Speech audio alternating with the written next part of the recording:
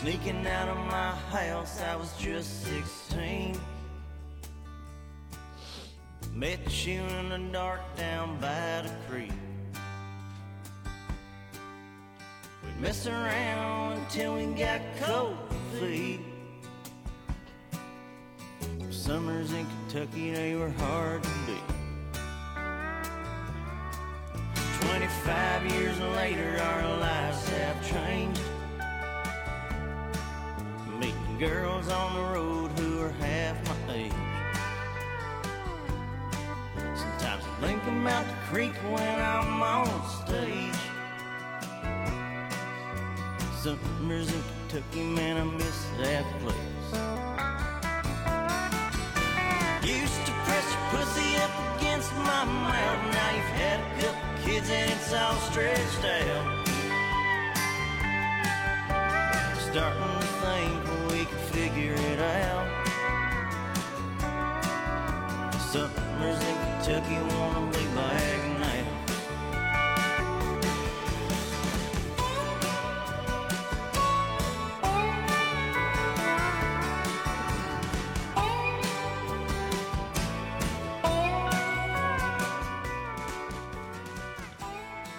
Oh, boys, we are back for another week of SVS Fly Fishing Podcast. And, man, I love me some Wheeler Walker Jr. Is that Western Kentucky? No, it's as close to West Virginia as you can get. Yeah, it's supposed to be like where the touch is or something. I heard the song the other day, and I was like, oh, man, this starts off just serious enough and then goes south, like, real quick. It's not serious at all. So, hey, guys, we got a good show coming on tonight. This is our first one back from being on a little New Year's break. Mini hiatus.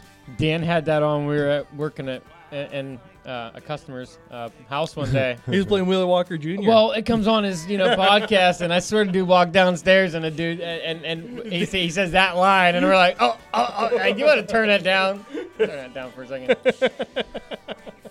That's awesome. I'm down there just howling, Can barely stand up.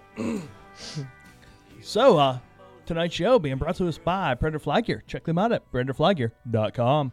ARX Hooks. Find freshwater, saltwater, arxhooks.com. Sims Fishing. Fish at will. Simsfishing.com. QueenCityGuiding.com. Hey, guys. Tonight's show is being recorded live at the Urban Fly Company studios. Check Mark out at urbanflycompany.com. Yeti. Built for the wild. Why not fishing? And they're at the dock. Hey, I don't think we forgot Smooth. how to do that. That's a surprise. That was one of the better ones ran through. Well, it's because none of us are indulging this evening. Except Jay. He's drinking enough for all of us combined. Damn right. Somebody's got a fucking drink. Where's the beer? What do you fucking got? Water. I do have water, man. Looks cool. Looks like piss. If Chad's doing a dry January, I'm doing drunk Oh, you're January. doing that again? I am. What's today? I'm 10 days deep. I've been on a 5-day bender. Should have did gin and juice You January. made it through tails yesterday just fine, too. I did. I didn't complain once. He Didn't- wasn't. No. You didn't find him shaking at all. No, he wasn't drooling. I mean, we didn't have to Clutching like an clean old the can. table or anything. He was all right. He was picking the cans up from underneath and checking them for drops. Normally, deer blood and shit is my trigger. Normally, that causes me to drink more. Oh, I'm Cracks sure. them open. They were dirty yesterday, too. Oh, they were filthy. But, hey, we got them clean, sparkling white. Should have came over. We could have threw them at you. I thought Jay would have started sneezing after I sent that picture of the tails. Nah. Nope. Sat around, drank beer, watched football. It's a good weekend for football. Mm-hmm.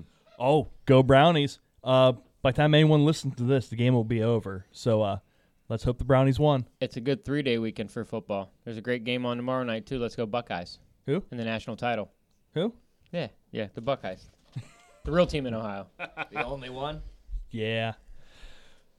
So, hey, anyone else on the board this year? I've caught a fish. Jace is coming back to the table. I did. There. Yeah, I caught fish. Okay. Mine was a bluegill. It doesn't really count, but it's still a fish. No, I don't think I have. I still haven't even bought my license yet. I did should do that. Huh? You did like a 5-year mark? No. No. I got the 1 year. I remembered this year. I did it the day before. I did it on the way down in Mark's truck. Yeah, I haven't got mine yet. I haven't been out anywhere besides the pond yet. I've been out 3 days, but I think I've spent about 70% of it so far watching. Sitting back. Okay, go here. Try here. Hey, good practice. Mm-hmm. Yep. We almost got lucky today. Close. I want to hear all about this. Yeah, Not really a just whole do it. lot Just to- do it now. not a Just whole throw lot to Derek hear under the about. bus right at the beginning of the show. I want to hear it. Come on. He's going to be listening to it either way. No, we just went right in, right to that spot. Probably, 4, maybe 5 casts in. Comes in, goes right below the bank, makes his 8, makes his turn, goes to go up to the right where it should be. Fish eats, goes away, boom.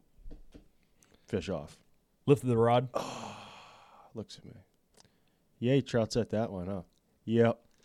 Ah, son Okay. of a bee. See, that was your shot for the day. Yep. That was it for the day. It was quiet. I mean, we're in kind of one of them weather pattern funks right now that's just no good.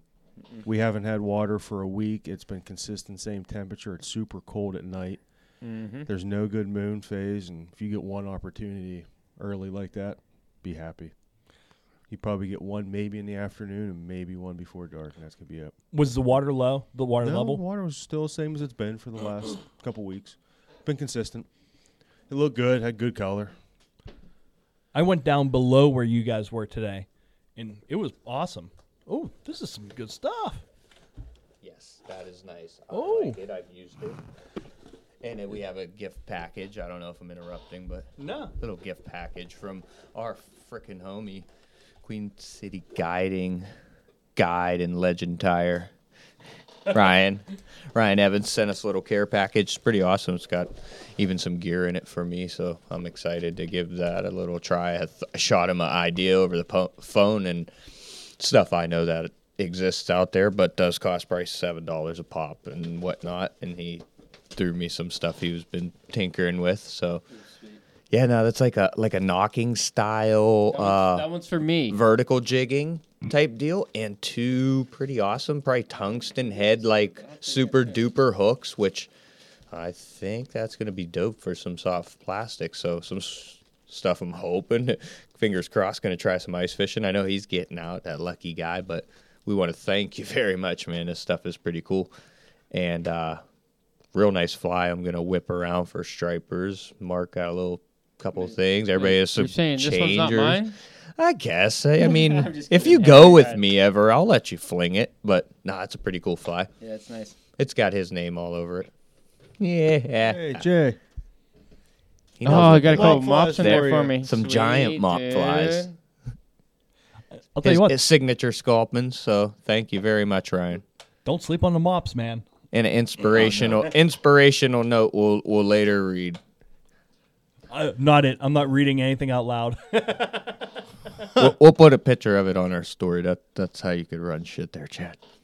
Nah, but thanks again, buddy. Queen City Guiding, sweet little boxes, and anybody looking for, like I said, that's everything. You got materials. You have real wide variety of flies. Like he's tying everything from super small stuff up to some streamers, Sweet and changer. got me some spinners too. So he's tinkering, man. He's got all kind of stuff on his brain. He's working with even some bucktails I've seen. He was tying for just throwing for some muskie up there. His buddies throw cast. So This changer's all Estes. oh, in that's different money. sizes. I like the weight on it. I have to ask him what that is. You see the weight on it? It's one of those scud bodies. That's sweet. Very nice. Wipers.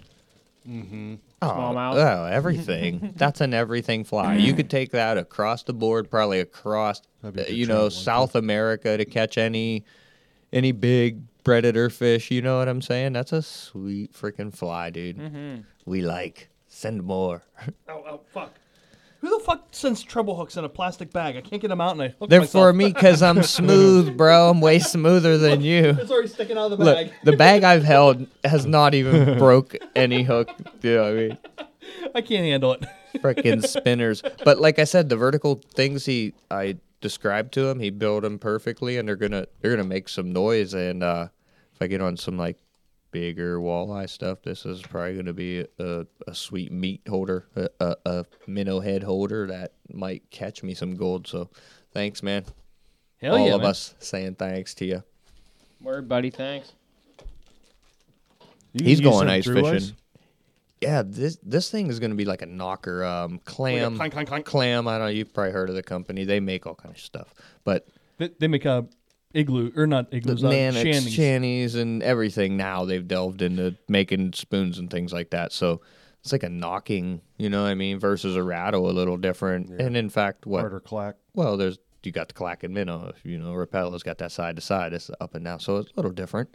I mean, stuff in the arsenal, bro. And some of these blades he sent me on these spinners, they're like Panther Martin style and some old school bodies. I can't wait to give those a swing. And I think he even sent me the single hooks for him. So thanks, bro. Oh, we had it out about the way a spinner should be when I was there last time. Oh, they rip. No, I'm sure these will rip, dude. These are killer for what we do around here. Oh, yeah. Or steelhead. Them are built well. Yeah, they got decent hooks, so they'll hold up. He's been using them, well, not him so much as a couple of his buddies, and they stuck some browns and whatnot on them. But the flies are dope. Jiggy sculpin, right? Jason probably already pockets those. A couple of them. Yeah, man, that's what he does. Just never see him again. I don't know, guys. I've been tying like a little Indonesian boy, getting ready for springtime.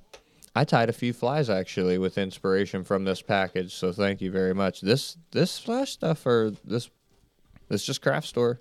You Yeah. know what I mean? But That's what the guys down south use to furl to make the tails on their flies. So it works good, man. no, it's definitely flashy. And a lot cheaper, most likely. Yeah. Oh, yeah. I mean, you could do anything with that. Like you were saying, it works. It looks like Filler, the same body kinda, filler. Yeah. Well, even changer heads. You know what I mean? Like, boom, you're done. You're already done. You did all that work on the tail. Let's finish it up and fast, you know, right? Yeah. Instead of spending an hour on a face, if you're throwing weight on it, wrap it, done. I like a puby filler. We know you do, buddy. What's this filler? There is no filler on Or that. what is this? That's the finesse. Chanel. Finesse wrap. Have you fished any of those yet, Jay? I did. When I was at Mark, I just swam around senselessly. But I just wanted to see what they look like and did in the water so I could kind of get an idea. So you know whether to keep tying them or not. Well, yeah, just not even that. Just Tie them that if way. if they're killed right. The one was killed pretty nicely. I liked it. So it's more buoyant than I thought it would be, though. The finesse Chanel. Oh, yeah. Like I didn't think it was going to be so buoyant. I thought it was going to just. Well, that's super Right down wrapped, to the though. bottom. As I Right? say, That's not- could you lessen the wraps a little bit? Don't make them as tight. Yeah, I Let the water intrude a little more. probably could. I Maybe mean, try some that way. See if there's a difference. Yeah, then you're saving Or on, trim 'em more, saving I on mean, the either next. way. Yeah, one of the two. I mean, I don't know how this stuff is. How's that but come looking when you're done? Just a huge fluff ball? You got to trim it down, right? no, because you use two different lengths. Or is that like different lengths? Yeah, two lengths, and this one there's a little gap in it because I messed up and kept using the smaller one, and I should have used the bigger one. In the I go three with third step. 3 with the 3/4, and then 3 with the 1 1/4, then trim it down. So, Jay, you went on a little hike today. You found a little bit of new water. Yeah, found some water, saw a trout. So that was at least. Was it dead? No, it wasn't. It was swimming. That's a damn shame. It was. Dead with missing a fin and dead. It was swimming right next to a little bridge or a little tiny little bridge, walking bridge or a single car bridge. Pressed right up against it. It was probably 10-inch fish maybe. So big for what I thought it was. I don't know if what exact kind of trout it was, but I just saw a nice little trout profile from the top, and I'm like, oh, I'm gonna grab my rod real quick. And then my wife and my daughter were over the top of it looking like, where's it at? And it might have swum away. Or when I walked back over, I didn't see it again, but I went down there and fished anyway, and to no avail. But at least I saw a fish in there. That was nice because it was new water and something I saw a lot when I was a kid, but never, tried You to hadn't been fish back at all. since. Yeah. It was cool. We went to a place where my uncle used to take us camping all the time as growing up, and was fun getting to run around. My kid was running around the same spots I was running around, pissing around at when we were young. So that was fun. Getting to see some cool things. She was, would have liked for her to have seen. So at least we got out there today and did. It was a nice day. It was a beautiful day. You mean like all of the last ones have been and forecasted for the next week until this weekend? Like plain Jane, just plain. Cloudy. You'll see the peak of the sun like early, and then it's up with filtered clouds, and then you catch it again on the go down, and that's been it for how many days in a row now? Yeah. Friday was cloudy as shit. Yeah. Yesterday and today, man. Beautiful. Beautiful. Well, you couldn't ask for anything better in January. Cleaned out the garage, make a spot for the new boat. Whenever it comes here. You guys should put all your boats together and build like a Megatron. The Voltron of boats. Yes, there you go. Yeah. We need one of Bruce's We garages. could have a party. Got 40 on a bunch of them all together. $48,000 worth of boat here, but 18 different pieces. And I don't think we have two of the same. No. Yeah, we got to sell all that shit off. There's this thing called Craigslist and eBay. You got to just get a jet, dude. Do what's right. You just serve yourself some justice. You're piddle paddling with shit and oars and like a 9.5 or a 3.7. That'd be just fine. Yeah, that's fine. That's fine. Where am I going to put a jet? If I lived on the Gainey, I'd have a jet. I mean, there's so little. You put your money where your mouth is, and you spend your time where it's worth. And that's the game. That's like big buck hunters. I mean, yes, I love hunting local. Don't get me wrong, but I know there's bigger bucks out there. And if I were to travel, there's no way to get on our river without it. Would it be raft. beneficial? Yeah, I mean, there'd be times to use it, but was it worth the money? our river sucks anyway. Could put that fucker on somewhere you catch some fish.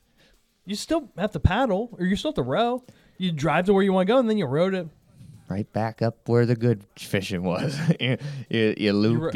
It's similar to drifting. You know what I mean? A lake. You just get to see more of that spot. You see what I'm saying? If it's a sweet spot, there's no reason to not. So just bang beat it all day, every day. Not boom, all, boom, no, boom, all day. But when it's hot, and that's the name of the game. Being there when it's gonna happen. They can't say more for bigger fish, and animals. I like the in rowing general. and having two guys in the boat.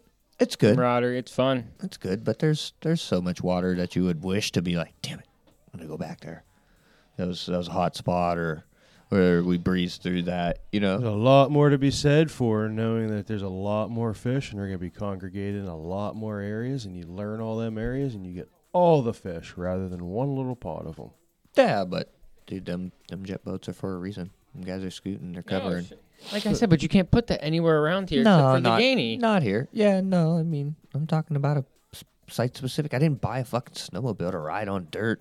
We don't get no damn snow. I bought the damn thing to ride on frozen Lake Erie. Does Lake Erie freeze? No. It's simply no. So you could have shit for no reason, but when the reason, Shit, not when it's $18,000. at least I don't got to The fucking. problem is they're $18,000, and that's Yeah, a lot of money to I throw on know. when I'm throwing like at least I don't have an airboat. few hundred guys, dollars okay? on an old 1979 Starcraft. That sounds like a little more my go. I don't have 18 to drop Get your right money now. out of that thing quick. Yeah, exactly. Couple trips, it's already paid for, basically. It's another one to the fleet.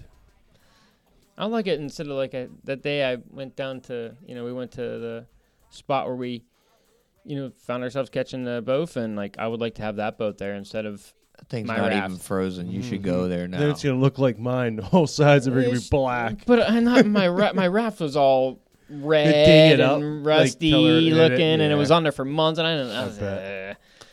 I'd rather have something I could clank into the damn sides Boom. and move around a little quicker too. You have a percussion instrument. Yeah, I bet if you were quiet, you'd probably catch a couple more in there.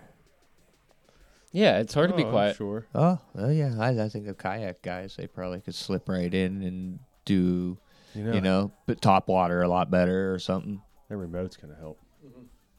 Oh, you got a remote. You're a G now. You're wireless. Speaking of kayak, guys, I went on a hike today to McConnell's Mill. They were out They were out in full force, man. We saw like ripping. 8 guys or 7 guys and a lady kayaking. Were they wearing wetsuits? I think so.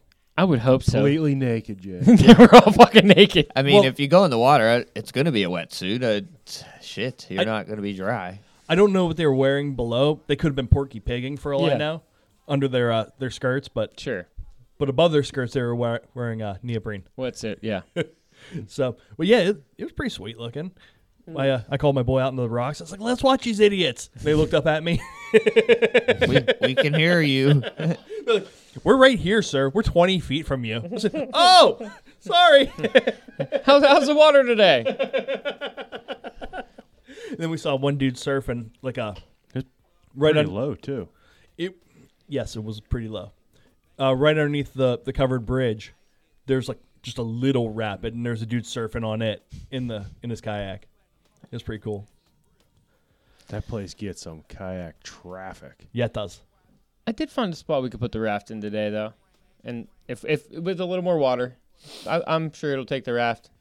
It was low and clear for now, but getting springtime, a little bit of water, sure we could put the raft in there as well. It's not too much further, and I guess it gets a lot of fish. So Be worth a shot. yeah, it should be a How good long time. of a stretch is that going to be if you put Like it a in? 6-7 mile. That ain't bad. Yeah.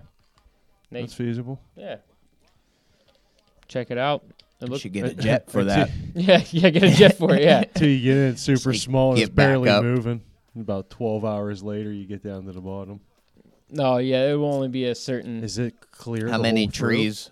Is it? Yeah, it was clear. No, I mean, is there a lot of down timber across or anything? No, it's clear like that. Yes. Speaking of that, I got an electric chainsaw for Christmas. Oh, there we go. Oh yeah, electric is in battery operated. So that's That'd gonna be perfect. It's electric. Some old timer, he said he was at the river. I won't tell where, but he said there's big trout in the bottom of that. It comes up off the Clarion. It's not it's a stocked creek, but I mean, the fish that are in it aren't the stocked ones. So, yeah, Sure. you get in there. There's a lot of them. You just venture around anywhere, and I that mean, area in Pennsylvania, and you're gonna find. What's the nature of a trout. killer fish? Well, he's gonna find a spot first and grow. So Gets that food. in that area, that away from, a little spread out from maybe the next big guy who wants to take his mice. So, do we have anything else we want to hit on before we get our guest on this evening? No, man, I can't wait to talk to Pogo Pike. I know. I was gonna bring that because we haven't said who the guest was. Good job, Jay. I was Our gonna good talk buddy, man. I could talk about bead fishing for trout. Oh, let's just talk about pogo pike. Waste of my time. But that's what you got to do some days. Do you want to talk about steelhead for a Oh, minute? I No. caught them things. They were pretty. No. I don't know. It was okay. I was bobber fishing, regular type shit, basic bitch shit. Oh no, I do want to mention something because I mean, I don't know. The culture is always going to be the culture, and that's just where we're at. There's still chain stringers. There's still, lynch 'em up mobs and all that stuff. But I mean, there's programs that kind of want that, or not even want that, just kind of put that in people's head. You know what I mean? Like I think, well, you can call it how you want, but trophy fish should be measured in the eyes of the beholder, right? Yeah, but I mean, well, not only that, you got programs that say this is a trophy fish, nab it. You know what I mean? It's like a headhunter type program that.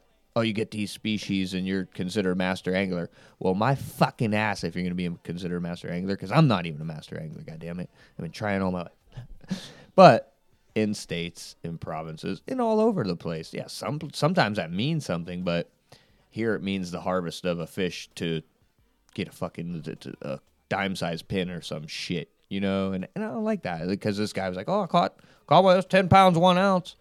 So the 1 ounce, 2 ounces was probably the deciding factor to slit this fish. Is this what you're telling me? Because that in my eyes, that's what it is. And then when you got a 30-inch He fish, paid for his license, Jace. He could take whatever Well, fucking fish he wants out of that goddamn water and smoke it however the fuck he wants I it. know, but he he- can stick it in a bowl and smoke it if he fucking wants to. he said it for to fuck's me. sake. He described it to me in the justification side. I didn't say anything to him, and he's just like he gave me the reasons they got killed, and I'm like, That's racist. Did he kill one of your hybrids? It was just a fucking steelhead. Yeah, but I mean, dude, you Sorry for won't the ever, foul language. you will never catch a 30-inch. Did you hear the song I introed the show with, Jay? Yeah, you'll never catch a 30-inch steelhead if you don't throw a 27-incher back. You're right. I They come mean, back. They stock them every year, Jace. They don't stock them at 30 inches, though. I they mean, stock those fish every year for people to take. well, listen, That's what they're there for. but this is people. That's the only reason those fish are there. This is how a 10-pound, 30 you 30 feel inch, one way 10 about pound. that animal, and you feel so much differently about a different animal. Yeah. Listen, this is how a 10-pound, 30-inch steelhead is held. It's like held like a Mark would hold a 50-inch muskie. Get the freak out of here. It's not comparable to me in a sense, but it's a cool fish. It's a giant. It's Well, a you trophy. gotta lip them like Ricky. Yeah. Oh, if you're not lipping them, you don't. Goddamn hand in her mouth. How you gonna see their true size if you're not lipping them? But I mean, You gotta that- make sure to get the angle too, Yeah. so it bends the back the and neck, it like hooks the whole jaw. neck. But that's a trophy fish in its own right. Not that Ricky does it. And it got time. We should give it more time. Should be an upper More limit. time? They've Give given it 40 years. No, leave it go. Leave the fish go. You see what I'm saying? A trophy fish is a trophy fish for a They reason. put them in every year, Jace, just to Were they take them the talking fuck about, out. I think they were talking about doing a slot limit with different. Oh no, that's no, for with PA the trout. Yeah, that was a trout. That was pretty cool. I like that might be a shit pretty like cool that, little dude. idea. I think. I mean, Yeah. I like that. I was reading up on that too, Chad. is Good. that new for this year? Or? Yes. Yeah, That'd be kind of cool because then they can stock them quicker and smaller. they're gonna. And then hopefully, if they don't get killed when they're caught, you can hold over a little bit and get Well, bigger. Yeah. they gonna stop stocking over a lot of Class A trout water as well. Yeah, I see is that. what they're There's talking some, about. Good. There's They some should. reading. This is right. That's the right on. This that is what was they in should be the doing. that was in the actual write up. You can click on some of the new stuff they were doing. So they mentioned where it's at too. So yeah, definitely keep some of the stuff better. Maybe yeah. Who don't want to catch a big one? Now if you went and caught a big one and you're like, oh, I go home and I caught a trophy. What'd you do with it? I put it back. Why'd you do that? I was catching it next time. To a common person, that's such a crazy idea too. Because it's just even customers we talk to at work. I fish. All I do is fly fish. All I think about is fly fish, or I fish, and you put all those fish back, and I'm like, well, Yeah, a lot of them. damn near all of them. You got to be honest with the people and tell them that you actually don't catch that many. Yeah, I just catch a couple, A few. but still, I put every the small amount of fish I do catch, I put back. I like catching fish to keep, but if you, that's no reason to kill one or that one per se. You know what I mean? What was wrong with that 24-incher? It would have ate like shit the same. You know what I'm saying? And that's how I feel like selective harvest. Ultimately, nobody passes up a giant buck to shoot a smaller one. I know this, but it's a fishing game, man. That's a good fish to put back. Why? Because it's smart enough to make it this far. Them junior fish that are warmhouse, they're all beat up, beads hanging, Cleo's dripping and shit. So, We'll get to Pogo, I guess. I do have two things I want to bring up real quick. They're totally off the steelhead subject before we get to Pogo. This is our 5-year anniversary, guys. We've been doing this shit for 5 years. Jay and I, at least, Jason Mark came on a little bit later, but 5 years ago, Wednesday just passed, was the first time we recorded. I was drunk, I will tell you that. I was definitely not sober. I had some posts pop up where me and Jason was fishing. This was like 5-6 years ago. Still had fishing this time of year. So, yeah, it's been a long, long time. So that's definitely one cool thing that I wanted to bring up. And number two, hey, there's a little thing on Facebook. It's the Muskie Fly Fishing page. And every once in a while, people ask what different podcasts to listen to. And I want to personally thank everyone on that page that shouted us out. There must have been 45 guys that said if it wasn't SVS, there's nothing else. So I want to thank everyone that's on that page and giving us props. So thank you guys. And we will be right back with Mr. Steven Pogojensky. My favorite song. You didn't let him say it first. I'll let him say it. I'm a big time nigga, yeah. Pull a trigger, yeah. I play a hater, flipper, yeah. Go ahead, feel it, yeah. I like slanging wood, yeah. Out the hood, yeah. Let it be understood, yeah. It's all good, yeah. Got a nigga screaming large, yeah. On the hard, yeah. Let's move down broad, yeah. On the drop, yeah. I'm looking to a trick, yeah. On the dick, yeah. Claiming you wanna I got some. And we are back with Pogo. What's happening? Nothing much, guys. How you doing? Happy New Year. Oh, we're doing great, man. Happy New Year to yourself as well. It's been a crazy year already. Yeah, I think people are already eyeballing 2022 already, waiting for that to come around. Yeah, I know. We want a refund on this year. 8 days in, 9 days in. So, man, let's speaking of crazy years, this one that just passed was by far the nuttiest bonkers year we've had. How'd that affect you this year? Great question. I'm sure you guys are chatting a lot about this with your fellow friends and guides and people that are in the industry. You know, it's unfortunately it's been really wacky and there's obviously a lot of negativity that went around this year. But I'm a half glass full kind of guy, so you know, it's been interesting. You know, it's been very interesting. It's definitely hurt a lot of small businesses. And, you know, we're all kind of trying to pull through here, and we try to make the best of 2020, and thank God that's over with, and we're moving into the new year here. But, you know, on a positive note, I really do think that, and I'm sure you guys chatted about this or heard other people's philosophies around, you know, it's really brought us back to the basics in life, you know, where we're kind of got out of the rat race. And I was in the corporate world for a long time and commuting every day and, you know, not seeing your family as much and not doing your hobbies as much. So, you know, as much as it's affected my business dramatically in a lot of guides around the country and some states worse than others, because they literally, as you guys know, shut down boat launches and, you know, made fishing, you know, you couldn't do it for a while in certain states. So, you know, that's obviously was tough, but, you know, it was kind of an interesting year, but I think it brought a lot of people together, and you know, just the people that I got to spend time with this year on the boat, friends and clients. It just, you know, and we were obviously practicing social distancing and being pretty safe about everything. You know, it was, you know, kind of like I said, it kind of brought us back to the basics. And I think it was a little reminder of what's most important. And obviously here in Connecticut, which is kind of cool, the governor opened up fishing like 3 weeks early during COVID. You know, obviously we fish all year round, but for the average fisherman that goes by, you know, opening day in certain bodies of water, they opened it up 3 weeks early. You know, local little fishing shops that I support here, both fly fishing and spin fishing, that have been around for 20, 30 years in my area, you know, their business boomed. People that weren't into fishing are now into fishing, and a lot of hobbies just kind of went through the roof. So, you know, from that standpoint, I thought it was kind of a blessing in disguise. And, you know, I think we're all going to get through this crazy time here, hopefully in the next 6 months. So here's one for you. You personally, when you have someone in the boat that you don't know, that you don't share a house with, are you guys masking up on the boat? Yeah. So, you know, obviously we were all pretty much shut down for a while when COVID was peaked out and, you know, and until things got better. But yeah, like I was actually, you know, on the heels of that, I was only allowing people in my boat that I knew. You know, not anybody new for a while. It was only people I knew. And, you know, we always had the conversation the night before. Do you have any symptoms? How are you feeling? Do you think you've been exposed to anybody who's had the virus? So we were really cautious about it. We were using a lot of times using buffs.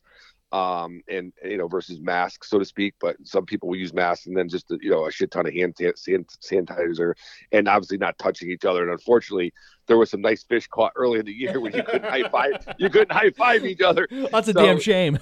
Yeah, we do like a lot of air high fives. But yeah, so we were very conscious of it. And, you know, I mean, I have elderly parents. My dad's 88, or he's going to be 88. My mom's 80. So God forbid if I ever expose them to that, you know, and so, yeah, we were very safe.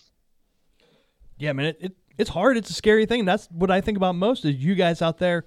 I know we, just going into stores and stuff, we mask up all the time. It's weird having that be your living and being in like such close quarters. 'Cause you're like, you just have to be in a boat.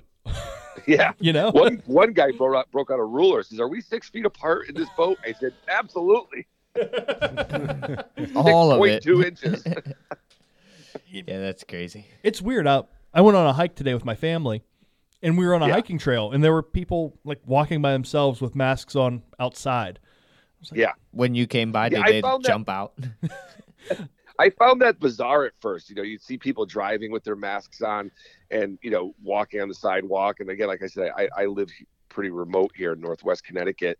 And at first I was like, that's kind of weird. But, after you hear a few people who've been affected, I guess, it's better to be safe than sorry. And if you're okay with having a mask on, it doesn't bother you in those environments, then, God bless you. The more power to you. I guess it's better to be safe than sorry. Yeah, exactly.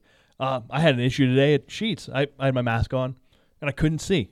It fogged up like crazy because I'm a glasses Well, wearer. the problem is when you're fishing and guiding, it's like it basically, fogs up your sunglasses. So that was my only complaint. Yeah, absolutely, man. So, Yeah. we went through the COVID part of the year. How did the fishing part go? It actually went really well. It did. We actually ended up having a drought by mid-June. So I'll start with the kind of the negative part, so to speak. But we ended up having a drought in the middle of June, and by the middle of June it really started, and it didn't really. The waters, even lakes and ponds, the water temperature was ridiculously high. The water was ridiculously low. So then fishing got really good again in the beginning of September, right around Labor Day weekend. It started to pick up again. But before that, the drought, and after that drought, it was really good. We boated a lot of.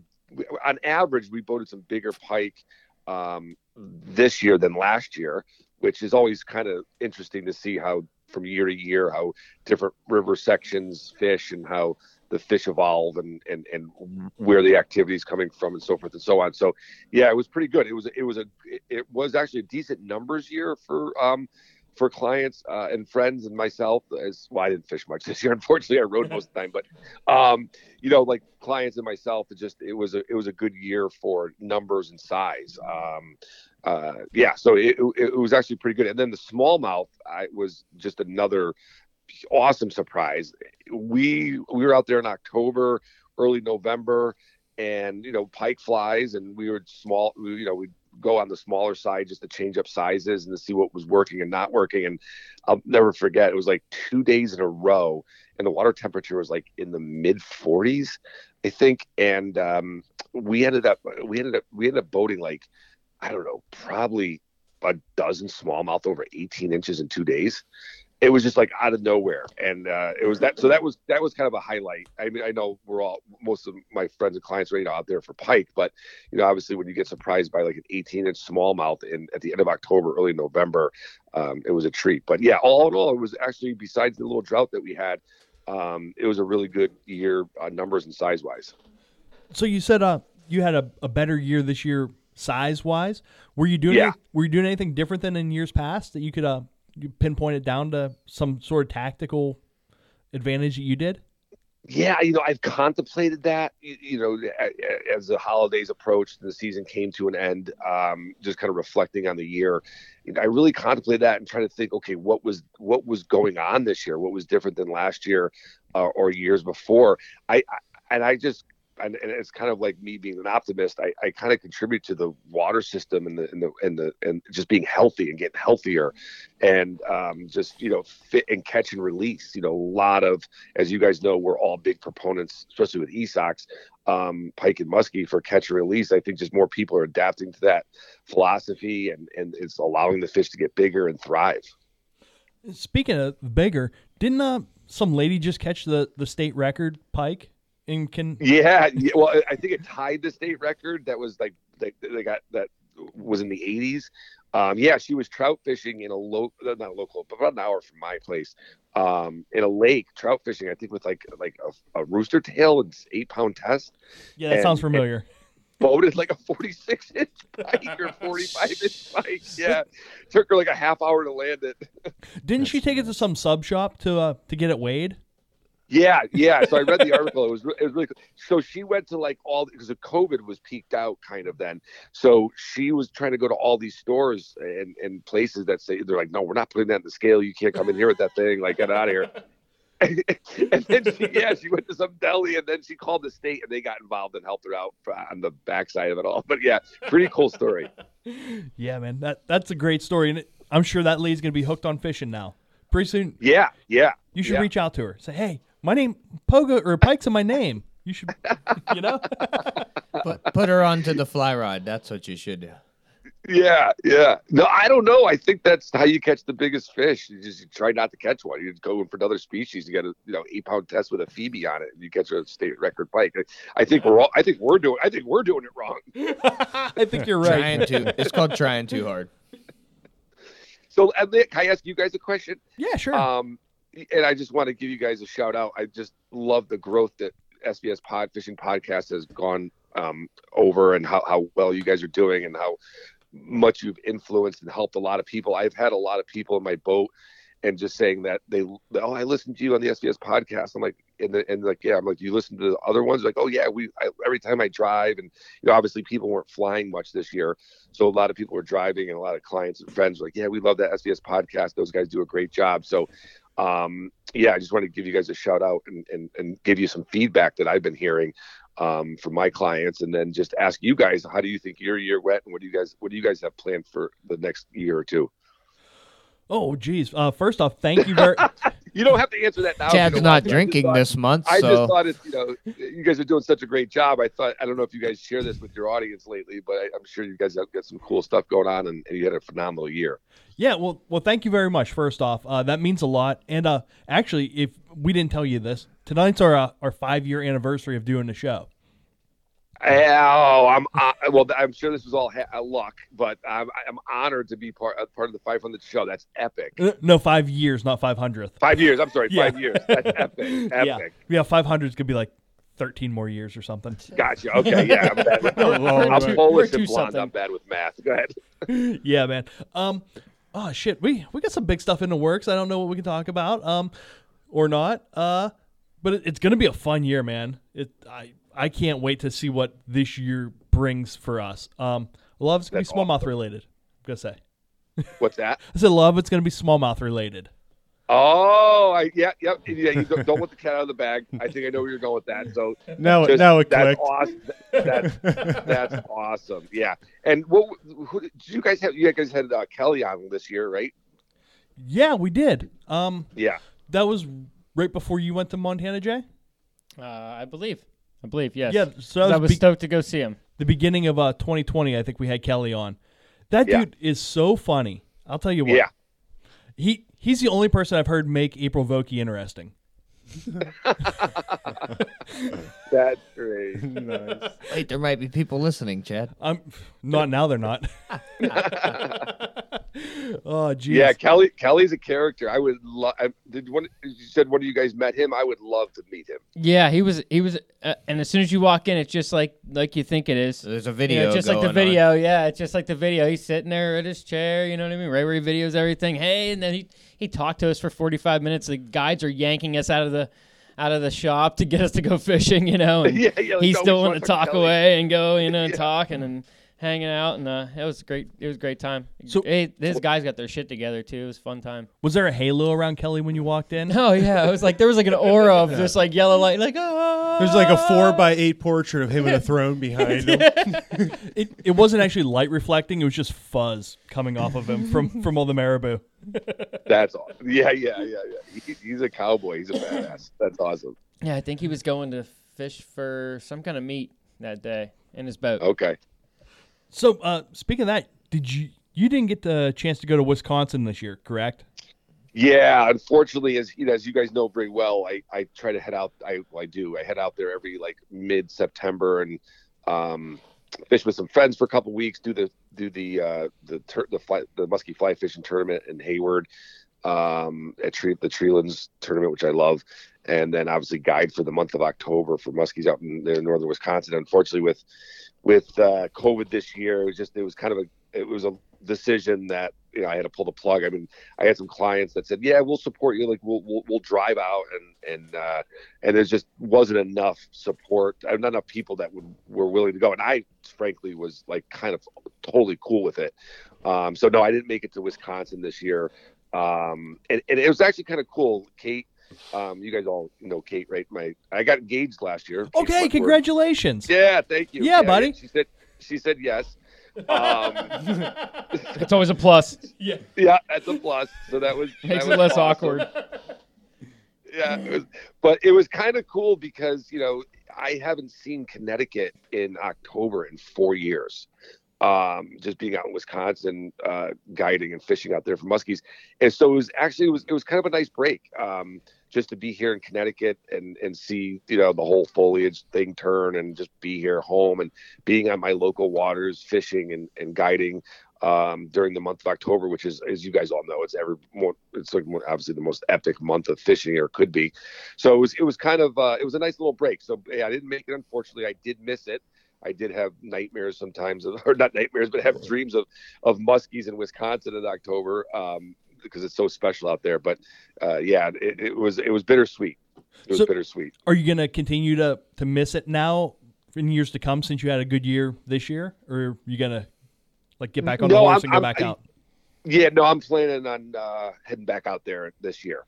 Obviously, as long as the whole pandemic is under control and things are on the upswing and the mend. Yeah, I definitely plan on going out. But it obviously with this year we don't know what it's going to bring. But I probably will make that decision, I would say, by the latest, the beginning of May. Well, you don't got to go so far. Chad take you muskie fishing at any time, man. Well, that was my biggest disappointment in 2020 was not to get to fish with you guys, because I really seriously, obviously with COVID, but I was, I begging you guys to come out and make some plans. I know Chad and I have gone back and forth on that, and it just, obviously didn't work out this year because of what happened.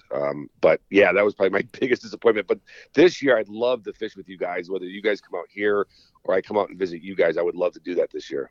Yeah, man. Like I said, we're going to keep it in the books. Like I said, tried hard last year. Just with everything happening, it was hard to make it happen. Yeah. But it's going to go down. I have to save one extra day for whenever you drive past us going to Wisconsin. Well, that's it. Exactly. So, or 4 of them. Did you end up catching a muskie in the Lord's year of 2020? Personally, I did not touch one. Hey, oh shit! I knocked my microphone over. Neither did I. Don't worry. Yeah, well, it's I literally fished. It's kind of weird, right? It's last year, 2019 was one of the most epic muskie years for me, both in Wisconsin and in New York and Pennsylvania on the Susquehanna. We crushed it last year, and then this year, the Brad's video, 0 to hero. I went from hero to 0 on muskies. But when I only fished for him twice last year, out in the Susquehanna in New York, and that was late March late February. We had a little bit of a mild spell. We did boat a couple muskies in 2 days. And I personally didn't catch one though, but I did. I say sorry. So I did touch one. I did net a couple. You're the proper net man. Yeah. But I only fished for him, 2 or 3 times all year. So that was unfortunate. Well, that's not bad odds though. You net a couple fish in 2 outings. Yeah. Exactly. We batted 1,000%. And then so the fall being out here and not out in Wisconsin, my goal was to fish the Susquehanna a bunch this fall. But they had a drought, and that river didn't really had a recovery window where it was just. I mean, it was literally the diehard muskie guys in Eastern PA and upstate New York that I know. These guys fish, especially in the early fall. They fish at 4 or 5 days a week out there for chasing muskies.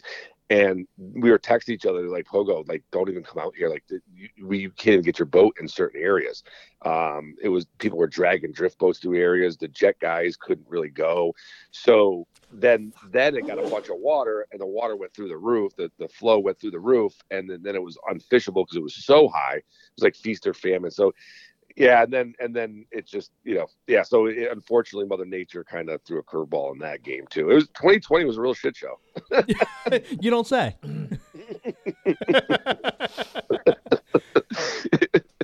So that's a long-winded answer about the whole muskie. I'm sorry, audience. You got to hear my sob story. No, man, that's what it's about, man. Like I said, 1,000% still, buddy. You didn't fuck up at all.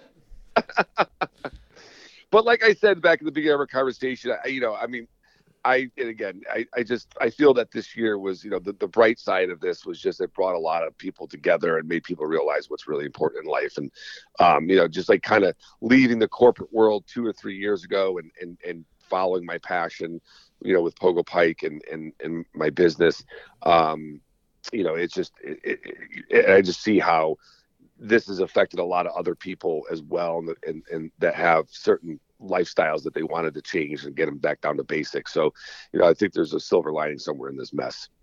So have you noticed anything with 2021 starting to pick up? Are people starting to come out and book more trips or anything? Yeah. No, it's a great question. And it's so funny because Kate and I were just talking about this the other day. Like I'm getting a bunch of emails like on a weekly basis, like people, hey, can we talk about this year? Like people I've never met before, that found my website and my YouTube channel.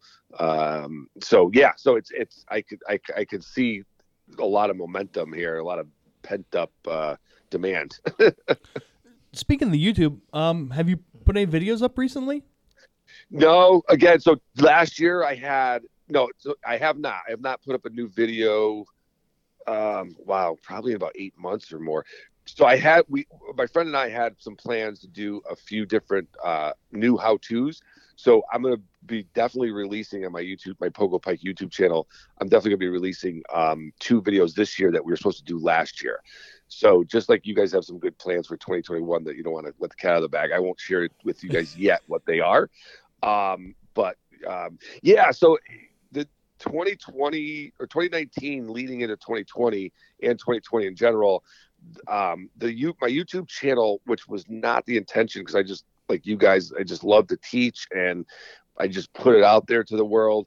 And I've got a lot of business through my YouTube channel, but more importantly, which has been very like a satisfying kind of humbling feeling, is I've gotten so many like random messages about, hey, your leader video just totally changed my game, or the way you explained how to use different size fly rods and different lines. I don't know if you guys saw any of those videos I put up, but yeah, I got a lot of really good feedback from people getting new into the sport. And then I think about 3 or 4 months ago, 5 months ago, I reached 1,000 subscribers. So that was kind of a little bit of a milestone as far as just YouTube goes. I guess people are like, oh, congratulations, you got 1,000 subscribers. But anyway, yeah. So the YouTube channel thing was it's been really interesting to watch that grow, and then getting feedback, because I know, like, when I got into the sport, I know you guys too, right? We got into the sport. I mean, I started fly casting for pike and muskie in 2011. And I had the wrong rod. I had the wrong line. My flies were the size of a wool sock. I had tennis elbow in 6 months, and I really had no one to teach me. I was just then I met some saltwater guys. They started kind of dialing me in how they do in the saltwater. But so to have that kind of like knowledge shared with newbies around the country, and getting hey, thanks, man, that really helped my game. Like, it's a really rewarding, satisfying feeling. So that was like kind of a bright spot from last year. Yeah, man. And I'm gonna say the highlight of your YouTube channel is the short film you made. We haven't talked about that yet, have we? I don't think we have. Since I put it out, yeah. You were getting ready to start filming it last time we spoke, when you That's right. When you spat coffee on your dashboard. I remember that distinctly. So yeah, did you like it? I love that video. It's a great story about how fly fishing brings people together. Yeah. Yep. Yeah. For the love of fishing, what brings us together. I mean, that was actually Kate came up with that. We were kind of like, for the love of fishing, and then Kate, what ties us together. And then having Kate and Nicole in the video, who we're all friends anyways, but to have the 50-50 on the water. And then, again, you guys can tell I kind of passionate about like sentimental things a little bit and heartfelt. And I just really wanted to put that out to the world. It was just like an inspiration of mine. And whether 10 people watched it or 10,000 people watched it, it didn't matter. As long as I could help some people's perspective on what the big picture of this all that we do with chasing fish, and really what's also very important is the relationships and the people you meet, and you guys saw the video, I think. So it was a, as my buddy Matt, who did did all the filming and most of the editing. He's like, this is a passion project. Like we've never really done this before. Matt was kind of new into filming, and not new, but really getting into it. Now he's growing a business out in San Diego, and just kind of come together and see how it all worked out.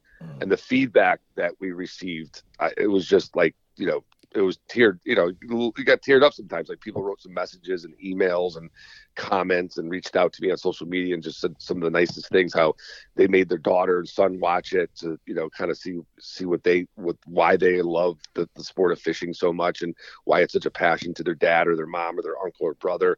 So it was, for the love of fishing, what ties it together that was a really big moment.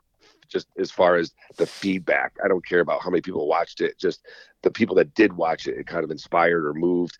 And then Orvis Fly Fishing picked it up on their Facebook page, because of the 50-50 on the water, that's their tagline, right? Or their hashtag. So they posted it on their Facebook page this year, which I think they have like 300,000 likes, followers. They have all the followers. They have all the followers. Yeah. Everybody's seen that now, man. Yeah.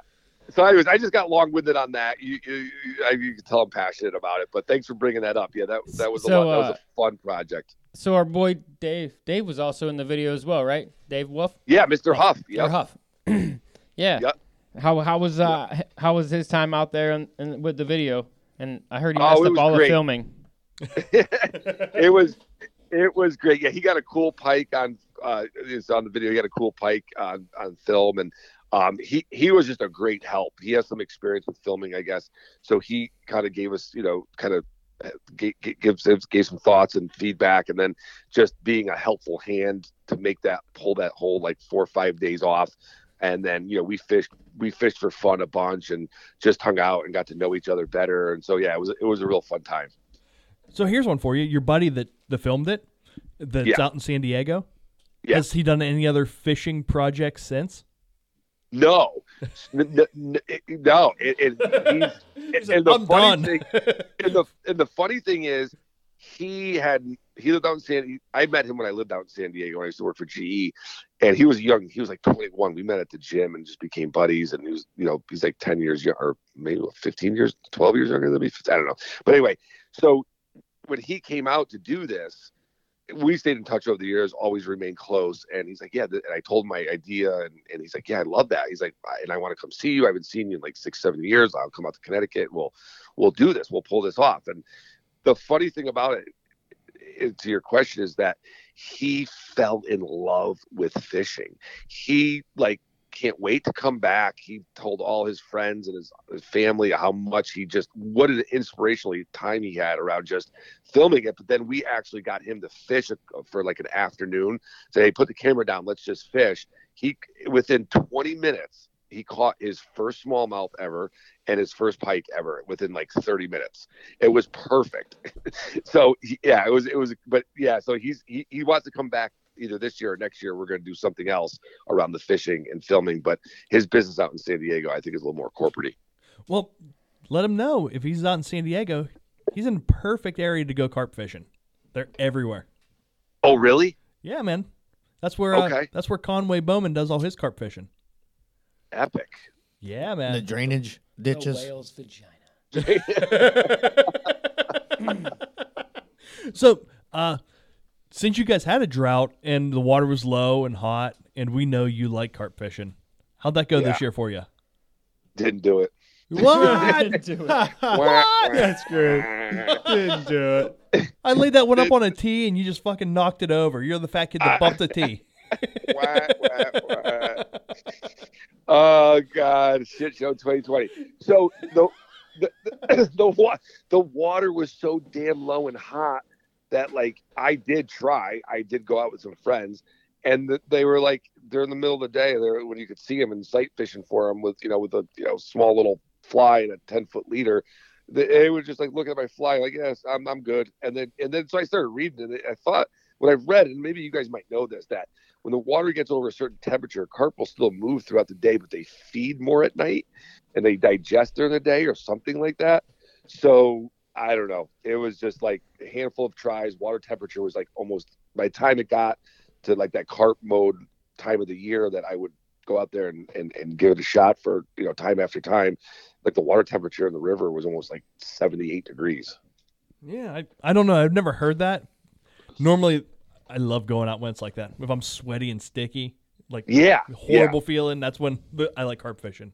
They eat bread all year round. The water temperature was so warm, so I don't know. I mean, like I said, I just read some article, and this was back in the summer. I don't know how true it is, but I don't plan to be an avid carp guy at all. I just love it. But yeah, I mean, I got to look into that more. So anyway, you need to stick to the internet to make sure the articles are true. Well, I thought it was on the internet. It's true. Always. Yeah.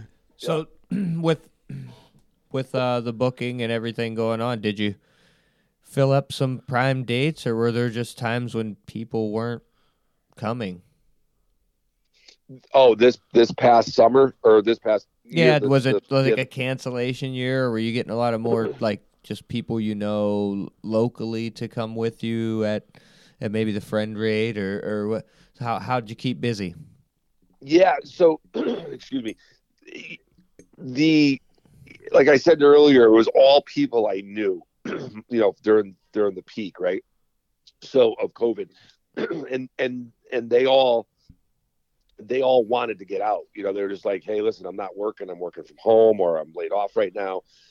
So it was actually kind of busy there for a while, and then it seemed like when that first wave of like people that were repeat fishermen and friends, like when that kind of like ran its course, it just kind of like dried up, and then obviously we had the drought. But then by the fall, that's by the end of August, by Labor Day weekend, it was like there to the end of October, it was like just really busy, because COVID was under control for the most part. People felt more comfortable. The drought went away, fishing got better. So yeah, to answer your question, there was like a couple months there that was like really like and let's tie some flies and mow the lawn 4 times and things like that. Tidying up at home, huh? You should see the gardening Kate and I got done around my house. It looks like botanical gardens around here. Awesome. All set up then. Yeah. I'm sure you guys took up a few new hobbies or a few new passions, or fishing. Tied way too many extra flies. I started masturbating more. Fished more. more time alone, Chad. As long as you just switch hands. No, Chad took up smoking meat and gaining 45 pounds. That was what Chad did in 2020. I did. Dude, I'm roly-poly. It seems like some people either got in really good shape or just the wheels fell off. Oh. Chad, the wheels fell off, Chad. No, I know it. My wheels fell right off. My wheels were like going down the road, like eating ice cream every night, and just like, yeah, my wheels fell off for a while there. I got into a really good shape. It's round. I'm not mad that Chad likes to smoke. Hey, we are not mad Chad likes to smoke meat. No, we're not mad.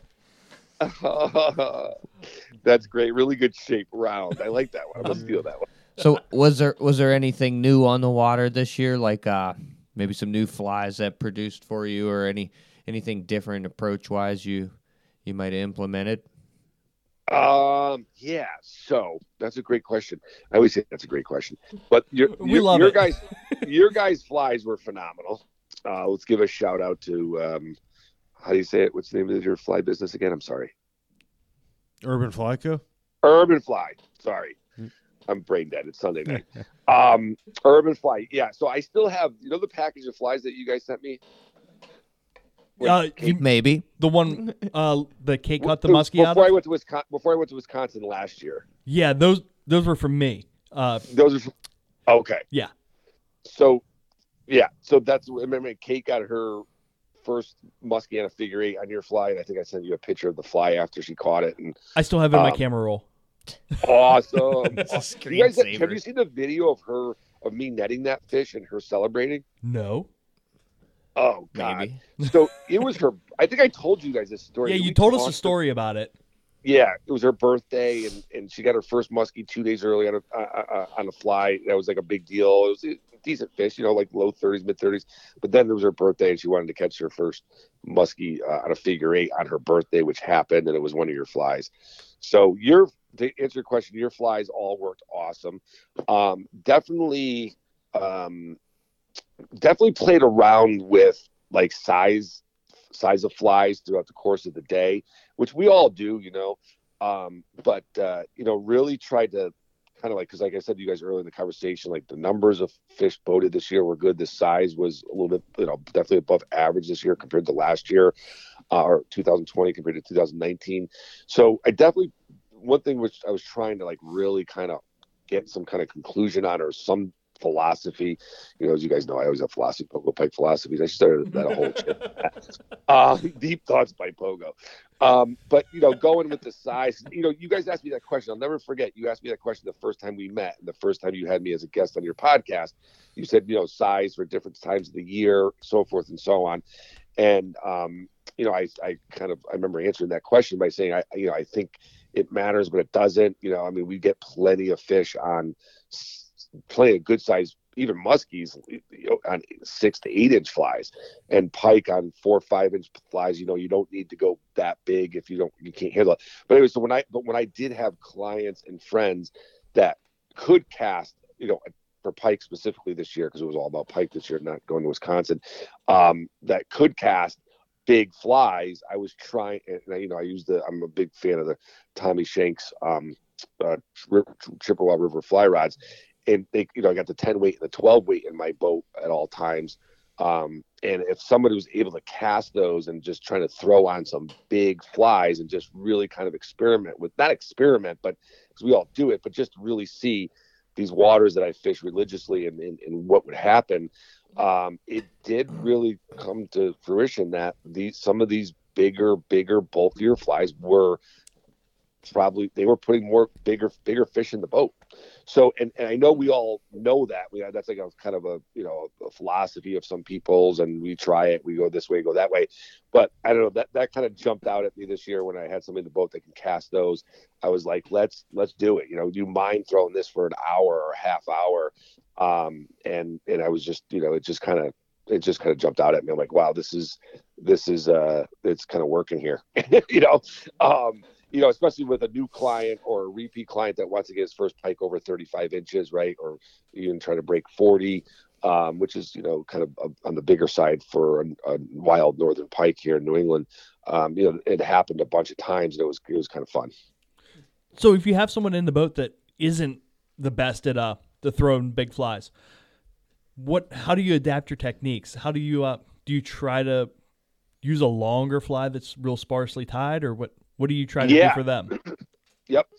Just like in my YouTube video there, so the 8 weight, obviously the 8 weight, and I'm trying with some 7 weights, but just 7 weights can't turn over even sometimes with somebody who's new to the sport and learning how to cast. So the 8 weight, I use Tommy's Chippewa River 8 weight, and definitely the smaller fly. What I've also noticed too is like the river pig, where you've got, a barbell eyes with a little bit of weight that kind of punches it out for the beginner. And then one of the videos, well, I'll just tell you, one of the videos that I want to do for my YouTube channel, is specifically kind of for newbies, is, just how to cast. Because, with the boat going down a river, I can adjust the distance, and I know where the fish are going to be, or kind of where they're going to be in the areas. So, if I have a great caster, I can back off the bank a little bit. If I have newbies, I can get closer to the bank. But so the 8 weight with a smaller fly, sometimes even with the barbell eyes, like the river pig, and then just showing them, which I found to be, I had a guy in my boat, he's like, I've been on your boat for 3 hours and you're just showing me this now. He's like, my arm's about to fall off. And so it's just like, as you guys know, because you guys are obviously all avid fishermen, but for the people that are listening that aren't, right? So, you come in with your into your figure 8 for pike and muskie, right? And you get your figure 8. Now you've got a foot and a half to 2 feet off your rod tip is your fly, right? So now you got to get the leader out of your fly rod, and then you got to kind of get the momentum, get some line out, and start your next cast, and you're hauling. And most people that are new, they kind of start with like 10 feet of fly line out of the rod when they start hauling, and they're like just fighting it back and forth. And the problem is, again, Pogo pike philosophy here, is that there's most of the shooting head or the heavy part of the fly line, the sinking part, right? Most of it's in the rod. It's still at their feet. So so you're fighting all this so what I was trying to teach a lot, or especially this year, kind of having some newbies, but it's just okay. Do your figure eight, pick up the rod, just throw 15 to 20 feet of fly line out in front of you. Just pick it up and just throw it out like a spin rod almost. Just get the lines, most of the head out of the rod, and then pick it up out of the water, do a haul, right? 1, 2, and shoot. So kind of like teaching newer people that just want to get it to the bank 40 feet on a consistent basis without their arm like starting to really hurt and expending too much energy, is just flip the line out there, get like 10-15 feet out of the rod before you even start your haul, pick it up, and then honestly what I found too is with newbies I like to do, and it's like it's like when the guy ran the first 4-minute mile, then everybody realized they could do it. So like I would say, do you mind if I show you? And like, absolutely. So I would get on the boat, grab the rod, do the technique that I was describing, and then just in 1 or 2 quick hauls shooting it like 60 feet, right? So I'm like, this is what this rod and this line and this leader and this fly is capable of. And the reason why that the line and the leader and the fly is I have it set up this way is for what I just showed you, so that if you're out here for 6 to 8 hours, you're not going home putting ice on your arm for 2 days, and it's going to be more enjoyable throughout the day. And so that's like one trick.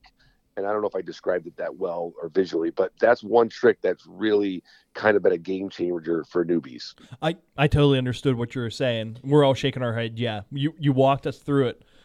Philosophy-wise. Yeah, it's a good way to let that head work everything. Yeah. Don't overdo it. Don't labor it.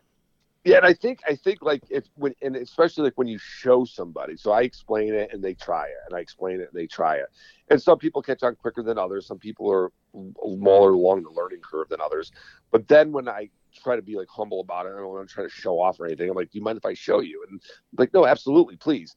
And they're like, holy shit, that's how far this thing can go. I'm like, yeah. And I'm like, I didn't even break a sweat or didn't even move my legs, and I'm not even, so. And I said, it's part of your learning curve. That when I first started, I was way worse than you are right now. I had tennis elbow. I couldn't hold a cup of coffee for 3 months. So, but just by showing them and explaining to them, I think that's been a real fun technique and then watch people's eyeballs light up, and they're just like, holy shit, like that's cool. Like, okay, I got this now. Because there's nothing more frustrating, and I feel for people, and we were all there, but there's nothing more frustrating when you get somebody out there for the first time who really wants to land at E-Sox on the fly, and they're struggling casting. It's like they want to fish, but most of their energy and their mental and physical energy is going to, oh God, I got to try to get this thing out further, and I'm literally like wearing myself out after an hour of being on the boat. So that's been a lot of fun to see that the evolution of clients kind of start out the first time in the boat, and then you see them 3 months later, and then next thing they're casting backhanded like a champ. And I'm like, that's awesome. Like, yeah, I took a casting lesson. I've been practicing what you showed me. It's really cool. So that's been fun. Here's another one for you. How do you teach someone to strip set when you only get the chance to practice it when an Esox eats or a smallmouth eats? Yeah, I put them in shallow water. Don't tell them we're in shallow water. And they get snagged at the bottom. They get snagged on rocks and logs. And I'm like, oh, look at that. You just lifted. I'm like, just keep, so I think I even said that to you guys on the first show we were on together. I literally do that purposely. Like I know like they miss a couple fish. Then I'm like, okay, this is kind of a B water. We're going through not too great sea water. It's not that great of water. There's not a lot of, but we got to go through the water and to move on to the next stretch of good fishing. And, I'm like, yeah, keep on casting. You never know. You might pick something up here. And because I'm always also sharing with people on the boat what the depth is. So they know, a lot of people say, okay, what's the depth here? And it's because it's a slower moving river. For the most part, or even when we fish some lakes up here for pike, knowing the depth and how deep they need to be. So I always try to coach people on the depths to make sure the fly is getting down in that strike zone area. But in those cases, to answer your question, I won't tell them, and I know they're going to get snagged, and I can see where their head's at around strip setting. That's a good game plan. Because so like it's kind of cool, like because they're like, oh, okay, like I had a guy this year that missed a fish, and he ended up boating a nice pike that day, but he missed his first one. I mean, he trout set straight up in the air, and he's like, he's like, what did I do wrong? I'm like, well, you didn't strip set. He's like, no, I thought I strip set it. I strip set it. I'm like, okay, you strip set, right? You didn't strip set it. The fly came out of the water straight up in the air. And then we got into that's a section of water, and that's what happened. A low section. He got snagged and lifted. And I said, stop. I said, that's not a fish. Look at me. I'm like, stop. I'm like, look where your rod's at. He's like, oh shit, you're right. so and then he ended up strip setting eventually on the fish that he had an opportunity to net that day. So it was kind of a fun moment. That's cool. He learned and he overcame. Yeah. So I have a quick funny story. Not funny, but it's a good story about a figure 8 pike. So it was a gentleman he came out for the first time through a friend, through one of his friends. They came out for the day, and then they came out for the day for the first time. And this gentleman, he was like good caster, saltwater guy, knows how to fish, and but wasn't buying this figure 8 concept, right? Wasn't buying it. He's like, I don't know if I believe it. Like, this is bullshit. And it was like the last hour of the day, and it was a cold October overcast rain, not cold, but cold enough. And it was raining all day. And thank God for Gore-Tex. And he wasn't figuring. His buddy caught 2 pike that day, the guy that actually ended up contacting me, and this was his friend. So he was about to go into I was not riding him, but I was kind of sharing with him, hey, Christian, listen, just keep if you don't want to figure 8, that's fine, but just keep the fly like at least 2.5 feet in the water when you bring it up to your rod tip, and just kind of twitch it there, and then let it sit there for a second, and then pick it up and cast it if you don't want to do the figure 8. He's like, okay. So it was like the last hour of the day, and he saw it too, the biggest pike that I've ever seen on this river. The biggest pike. I mean, it was like I had nightmares about this pike for like 6 weeks, and I still haven't seen it again. It was huge, and it was all of 45 inches. I might be exaggerating a couple inches, but it was the biggest one I've ever seen, and I've seen a lot of fish next to my boat. And he picked the fly up right out of the water, and the fish was like literally trying to eat the fly. He hired me 3 more times in 2 weeks. Never did not ever not figure 8 again. So after you saw that fish, how many times did you do that exact float in a row? I went by that 50 yards probably 24 times. Never saw it again. Never again. That's weird. That low, late, It sneaky would have been situation. it probably would have been the biggest pike that Pogo pike and friends or clients have ever netted. It was huge. He stopped fishing for 5 minutes and goes, that's the coolest thing I've ever seen. I'm not even mad I didn't catch it. He's like, I'm kind of mad, but he's like, that's the coolest thing I've ever seen. That's cool. That's a great story, and it's a great learning lesson as well. Yeah. Yep. Exactly. I always tell my kid. I always tell kids, drink your Ovaltine and figure 8. Well, that just goes to show you how far pike moved. Was it 2 months later, a lady caught it on a rooster tail? Yeah, that thing went 100 miles across the state. Damn pike. They can jump. Packed up a suitcase. So what do you? So the Saints are winning 21-3. By the way. Nice. Thanks for the I update. just checked that. Thank Fourth you. quarter, 4 minutes left. Jason's That's keeping over. it to So- himself over here. Oh yeah. Speaking of that, how many different floats do you have that you can like at your avail? You know what I mean? Yeah. How many do you have? So Like your yeah, options. within a 45-minute drive, about 4. Now, are One, these 2, 3, 4. Well, like 4 good ones, like 3 good ones, and then a couple that are more smallmouth oriented, but definitely have esox in them. And then there's a couple lakes that are really good as well that are within an hour drive. So is it like size-wise, you got backups if something's blown? Gotcha. Yep, exactly. And then, like for anybody who's listening, one of my favorite times that's coming up here sooner than later, thank God, is the pre-spawn and the post-spawn pike. The pre-spawn, you get some big females that are chomping before they get ready to spawn, and then post-spawn is epic and very predictable. So if anybody's listening that's wants to get out this year or going on their own, you just got to wait for that. What I've noticed, and especially I've been really paying attention the last 4 years, is the post spawn typically happens when they get really active as soon as that water temperature hits 50 degrees and holds at 50 degrees for a couple days. And then it's like chomp central. It's like so great. And then, and what I've noticed is I try to guide during that time more so on a few lakes, because they're like any weeds that are popping up in anywhere from 2 to 6 or 7, 8 feet of water, and that water temperature holds at 50 degrees, and there's some drop-offs nearby, and there's some flats and so forth. You're kind of like a little bit of a recipe around depth and weed beds.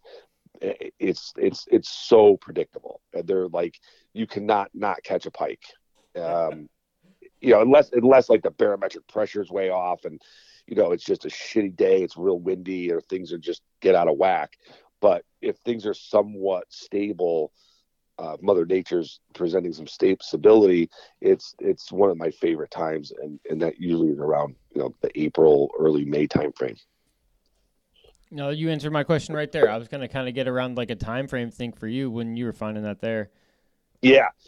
So it all changes, obviously, right? Because depending on the air temperature. This year, it was again 20. It was a total prick. Like the water hit 50, and I had trips we were doing, and we were going, and then we had this cold snap for 5 days, 6 days, that the water went from like 50.1 to like 46, 47, 48, back to 46. And it was like, and literally it was frustrating. Like these fish weren't, we caught some, but it wasn't like, and then all of a sudden we got the, regular weather pattern for the middle of April, end of April.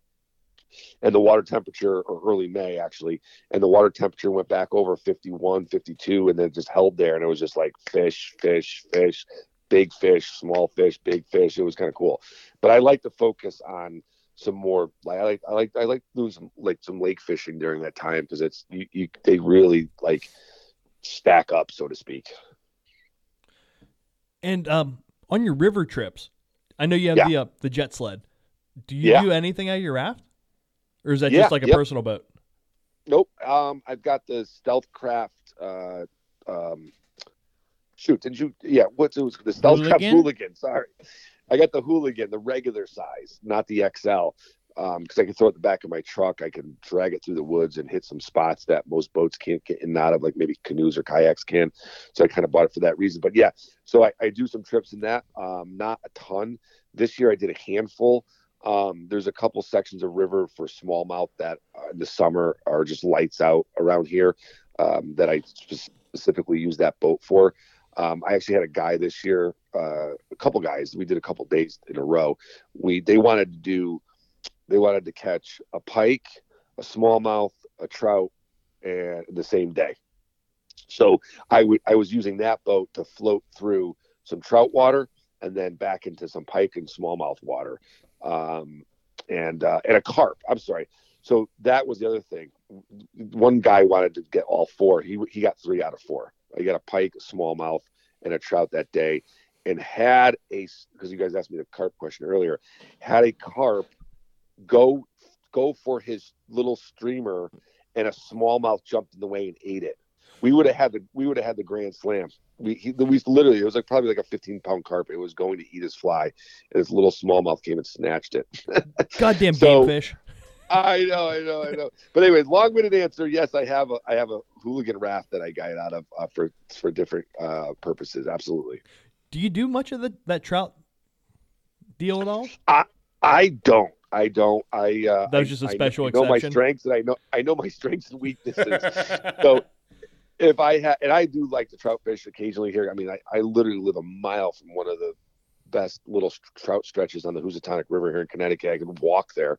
And I do it a few times a year for fun with some friends, or some friends I'll float with them, and I'll either row or just throw some streamers and trout fish and have a ball that day, and just kind of get out there to relax. But yeah, I know my strengths and weaknesses. So I do get clients that want to, hey, can you take me trout fishing? I'm like, no, not really, but I got 4 guys that would love to take you that are really good at it and love it. That's good, man. Hey, have a bunch of friends that can do it all, you know? Yeah. So, but the Housatonic is a great trout fishery for those who are listening. Most of them are stocked fish, but it's a really beautiful freestone river, and it's some of the most majestic views up here in Northwest Connecticut that you can find. And there's not a lot of traffic like some rivers in Connecticut where the trout guys are like 10 feet apart and get mad at each other, from stories I've heard, and arguing. Where here it's a little more solitude. It's kind of nice. So which boat do you enjoy rowing better? Oh God, yeah. So my stealth craft, jet boat is like a Cadillac. That's I love rowing that. I do love rowing it though. It's a heavy boat with a 60-horse jet on the back that's probably weighs 350 pounds at least, right? But the hooligan raft, man, that thing is, you can spin that thing on a dime. It goes through like really, really, really low water. Drafts really high. It's a cool boat. So it's a really fun boat to row. But being 6 foot and in shape, what would you say? In shape and round. A shape. A shape. It's a little tighter for me. It's like I kind of feel like I'm in like a little go-kart when I row it. But it's a fun row. It's definitely a fun row. You put Chad in the back of my Smith fly, and it feels like I have a fucking jet motor in the back of it. It's like, goddamn, this thing's lagging in the ass end. Yeah. Son of a bitch. And then you get a windy day, and you're like, oh, God, this is going to be horrible. Not only am I fat, I'm a sail. He was referring to A when lot it gets of things, Jay's Chad. nose. Yeah. Who said that about the Smith, Jay? Yeah. Yeah. Okay. I've been there, Jay. Yeah, man. Hey, get me and another heavy dude out, and the boat looks like a frowny face with Jay up in the center. Sure does. Popping been there. wheelies. Oh yeah. Front riding out of the water. So you don't get any of the lakes for the largemouth? Because I know that gets pretty big up there, doesn't it? Yeah. No, yeah, largemouth. That's where I grew up. I wanted to be Bill Dance. I don't know. I think I told you guys that. Well, once. you guys get some absolute giants up there. Where?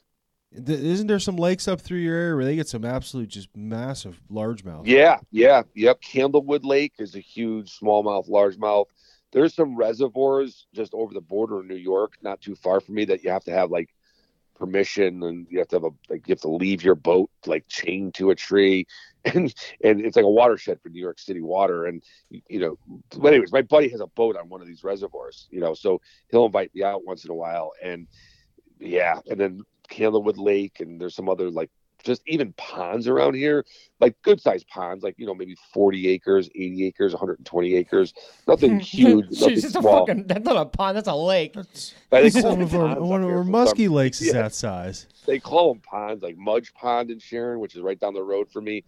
It's great largemouth. Yeah, there's some great largemouth fishing in Connecticut and even Massachusetts. Some great largemouth. It's fun. I love. One of my most probably biggest passions growing up was just going in a rowboat with buddies and just throwing buzz baits, spin fishing on top water in the summer at night for largemouth. Have you guys ever fished a buzz bait? Oh yeah. Absolutely. Yeah, that's like old school. Just at night. That's yeah. all you can hear is the thing go and smash. That's gotta be one of the best feelings in the world. See, Oh yeah. You wanted to be Bill Dance. I wanted to be Fish Burn. All right. We're one and the same. Yeah, exactly. Fish bird. That's awesome. Yeah. Remember that show on TNN Outdoors? Oh, heck yeah. I used to record those as a kid on VHS. Like, my mom's like, what do you get all these? I used to have like stacks of like VHS tapes with like all bass fishing episodes and all those types of things. Absolutely. So, are you from Connecticut originally? Because you haven't said one wicked yet. One wicked. Yeah, I am. I grew up I was born and raised in in Litchfield County, northwest Connecticut, not quite far northwest of where I live now. So I grew up in Watertown, Connecticut, which is like about an hour from south of where I live now. I'm in like northwest corner of Connecticut. But yeah, I grew up. I don't say wicked. I think wicked's more like if you're on the eastern part of Connecticut. It's wherever Chad Wild's from. He says it a lot. It's what? It's wherever Chad Wild's from. Yes. Oh, yeah, because he's from East. Does he say wicked a lot? Oh, yeah. Yeah. The wickeds flow like water, man. Yeah. We hung out we got on the boat together this year. Chad Wild is the best, man. And then we were supposed to get together some more, but then the COVID, obviously that didn't help. And then we were supposed to get together this fall, and we didn't. But anyway, yeah, Chad's the best. Yeah, that's more from Eastern Connecticut, where you're more towards Boston, where go Pake, stuff like that. But yeah, no, I don't say wicked much. I bet living in San Diego knocked that right out of you if you would have said wicked. Yeah. Yeah. That's where it left Definitely a surfer community out there in Southern California. Way more laid back than New England. I lost my yins moving to Columbus, Ohio. I said yins one time. My friend said, "What the fuck is a yins?" And I never said yins again. And I still don't say it now. First time you've been to the city, huh? That's like wicked in Connecticut is like yins in Western Pennsylvania. Yeah, exactly. You only say yins anymore to tell that story. That's it. So, Pogo, is there anything we've missed that we should be touching on, man? No, thanks for having me to be your 5-year anniversary. Thank you for having me on tonight.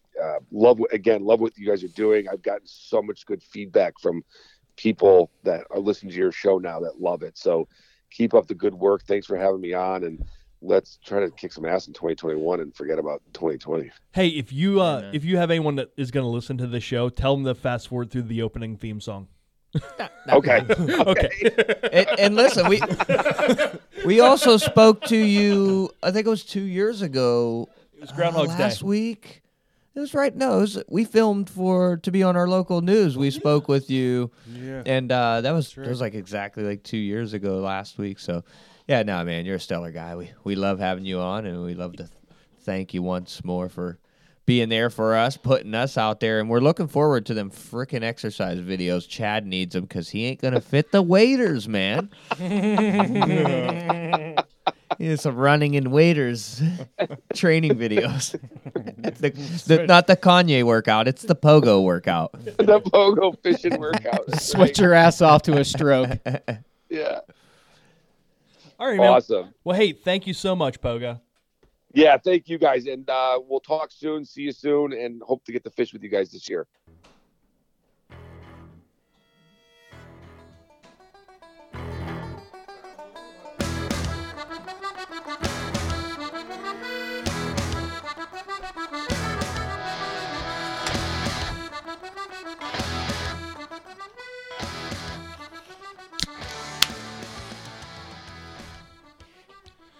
So, my wife and I had a deep conversation over the weekend.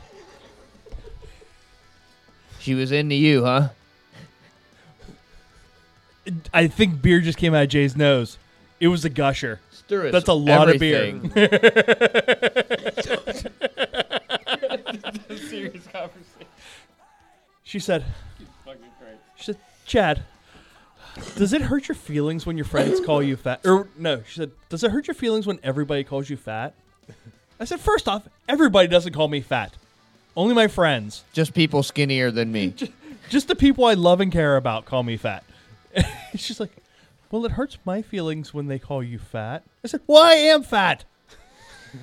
He also mentioned that you take more pride and happiness in making fun of my fucking giant nose, so it has to be okay for me to call you fat because you get so much.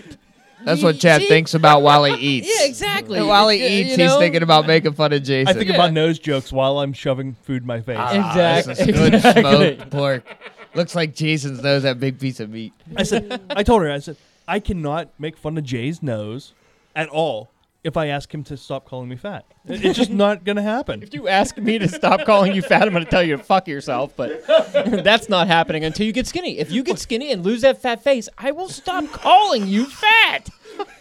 When you get skinny, Chad, I'm going to be like, hey, I can't call skinny Chad fucking fat Chad.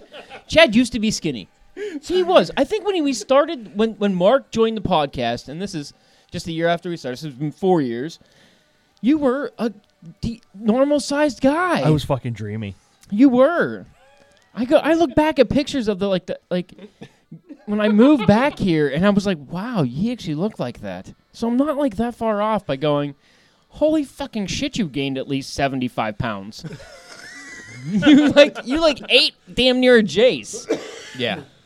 You've grown a Jace. Grown a Jace. It feels like a tumor. Let me tell you what. It's not a tumor. It's like turned into a Dr. Phil / what's that? Intervention. Yeah. Chad, slow it down. Fuck your fat feelings, Chad. Well, listen. You're not going to drink It's a vicious this cycle, month, Chad. so you're not going to put the water weight on that You're- you've been. You're fat. I told him when I got here, you look skinnier already. There you go. Just Is tell that- him is you're that with- retaining water. Is that without the beer Because can I'm in his pregnant. hand? You dropped 12 Shut up, ounces. guys. I'm You look bloated. you look one less. One less beer. He dropped 12 ounces he was holding in his hand. That's how much weight Chad's lost in dry January. Yeah. Jack's he's been pregnant Dude, for 48 I've months. been drunk since the Ohio State Buckeyes played football last time. I don't know when. I think I went fishing with you in the morning, Mark.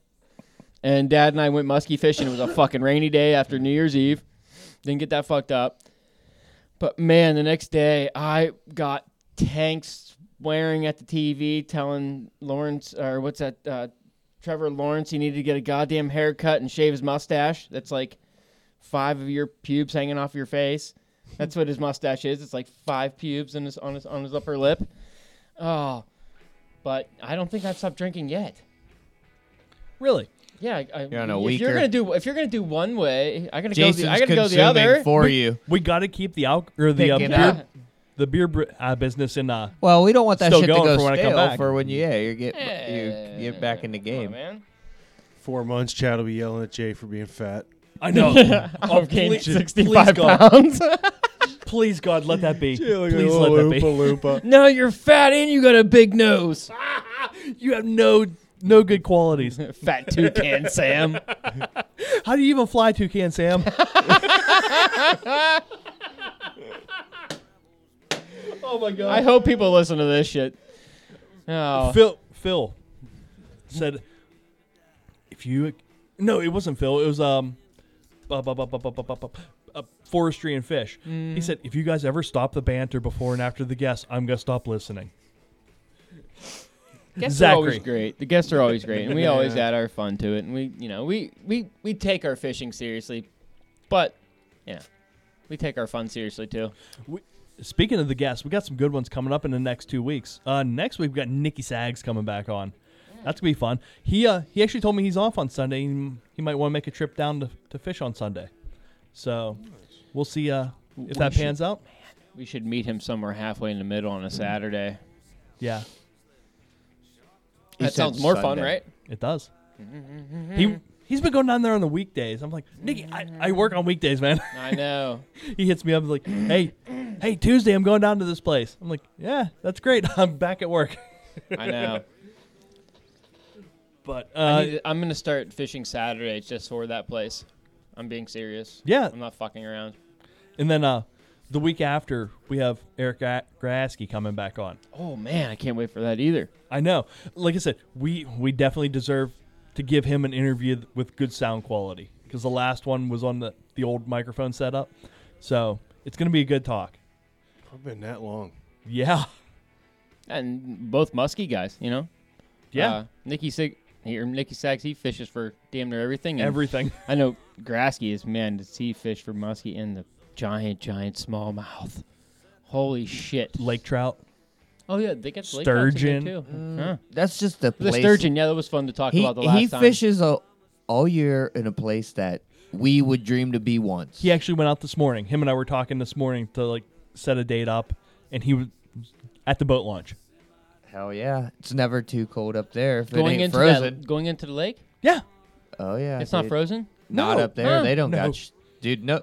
Like, ice cover right now is almost nil except for some areas way out east in Pennsylvania and some areas through New York east and starting to move west. So I talked to Ryan. He's going to hit a place that's an hour east of Buffalo. So they're starting to get them areas that are, you know, they're not seeing much sun. They're starting to keep the ice. We had a frigid 2 days there. If we would have kept something like that, we could have ice in a week. But our cold's coming. You know, this weekend is gonna. I mean, if you're a fisherman and you're itching to get out, better do it this week because it's prime weather, 40 Oh, degrees. it's beautiful. Yeah, I mean, water temps are even starting to jump up upper 30s. Like that's for this time of year. That's a blessing. You get out. I think I seen a dude catch a fish today on a spinner. So. Still active fish out there, you know what I mean? Not just bead fish. I did rip the streamer for a minute, but that was short-lived, so. So I had enough of this. Yeah, that thing swims all right. Back to the truck. I took a long ride and got to see, you know, all them sights and do much. Got to listen to that rap music. Well, that's the thing. There's limited rap music where I traveled today, so got a little bit of that in. Got some good for a minute. A lot of old rock music today, so I enjoyed the ride. Made me think I was with Jason's dad out there ripping, doing 80 down the road. There you go, man. More than a feeling. I always tell my wife, if we hear Boston on the way to fishing, it's going to be a good day, but it cannot be, like, we can't put Boston on. It's got to come. If It's you got to put- be present. If you put Boston on, that overrides the You good. die in a plane crash. Yeah. But if you hear Boston on the way to fishing, and Everything's right. The moment the mood is set. when I went steelhead fishing with your dad and Brian a couple weeks ago, Boston came on in the morning. I said, "Oh, it's gonna be a good day." We got that brownie on a strip streamer. It was a good day. Hey. Yep, always a good day with the Boston or some Rush. I listen to enough of fucking Rush, too. Rush is good. I love Eh. Rush. It'll make you drive fast, too. Good Oh, music. yeah. Good Oh, yeah. music make you drive fast a little bit. You know what else makes me drive fast? 13 beers. Yeah. Not really. This guy fucks and slows me down Dude, a Chad, bit. so I'm gonna get Or off. 20 minutes after eating a weak old fish sandwich. Oh yeah. You got to get home. Oh, yeah, that'll make you get home quick. That's a good call back to 2020. Yeah, bad things that happened to me in 20. I didn't get Rona, but I did get food poisoning. Chad, dude, your team, dude, they're in the biggest game of their. Dude, I hope you didn't stick that past the barb. But It comes right out. anyway, I your checked to team, make dude, sure. your team's in the biggest game they've been in forever, man. What do you think, dude? They're gonna go like this is coming on as soon as we leave this table. We're going to watch this because We're going to watch the game. We're leaving it right now because I'm gonna go watch this shit and get home. I know. I want to as well. I gotta drink 4 more beers and yell at the TV and go to work with a hangover tomorrow. Dude, please. I You hope only the drink hangover's one worth beer it. a quarter? Yeah. Well, I don't know. We'll see. That's not a good average. I've been following the Browns since I was probably 8 years old, and I followed them through when they left Cleveland. And then went and won a championship as the Ravens. Yeah. And then they came back to Cleveland, and we've had, I think it's something like 88 quarterbacks. 32 quarterbacks. Tim Couch, I have a Tim Couch jersey. who was my favorite was Colt McCoy. To be honest, I thought he was going to be the real deal. I love Colt McCoy. Me too. Derek Anderson, Kelly Holcomb. Manziel? Kelly Holcomb was the last quarterback to play in a playoff game for the Browns. So I swear to God, Derek Anderson took him there on a 10-6 record. they missed. They just I missed. thought they did too with him. I thought No, yeah. they didn't. We looked that up the one time. They did miss. But Yeah, I think it was a win and end game at the end of the year, Yeah. and they lost. And they probably lost to the fucking Steelers. I'll tell you what. Last week, we were watching the game, and my son had been sitting on the couch the whole game or doing something with his mom. He's a Steelers fan. I don't care what he is. He was like, the last 4 minutes of the game, Dad, let's play. I said, Nolan, this is like such an important moment right now. This hasn't happened in 18 years, bro. I want to see if the Browns make the playoffs. I was like, this is very Solar eclipse. I said, this is very important to me. He said, more important than your son? It's a fucking ain't right, it is. Fucking ruined I your said- vibe. I said, at this current moment, yes. And he put his head down and stuck his lip out and walked away. And they came back and punched me in the wiener. You give Nolan my number, man. He just called me up when he. I'll tell you what, I give that boy a lot of attention, except for those last 4 minutes of that game. Did he learn that day? He learned him. Learned you love the fucking Browns. I do.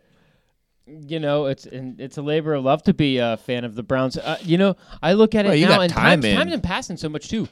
The Dallas Cowboys. I'm a Cowboys fan, and I was a fair weather fan when I was a young kid. And you know But what? it stuck. It has paid back and bit me in the ass for how 25 years On we and ain't off? been good. You've been we haven't- on and we've off? been Look, okay. Same thing. Look at the Niners. When I became a Niners fan when I was a kid, they Yeah, were sure. excellent. They were awesome. And it was Dallas and Steve Green Young, Bay yeah, every yeah, year yeah. going for the NFC champ. One of them 3 teams. Was it Joe Montana years when you became a fan? It was right at Or the Steve end. Young. It was the last 2 years in Montana, and then it went into Young. Yeah, and the then Steve Young Young in era. the San Diego Super Bowl Sure. and everything. And it's just, and then you have how many? 8-10 years of just garbage. Then they get good, and it's. We're at 25 years without.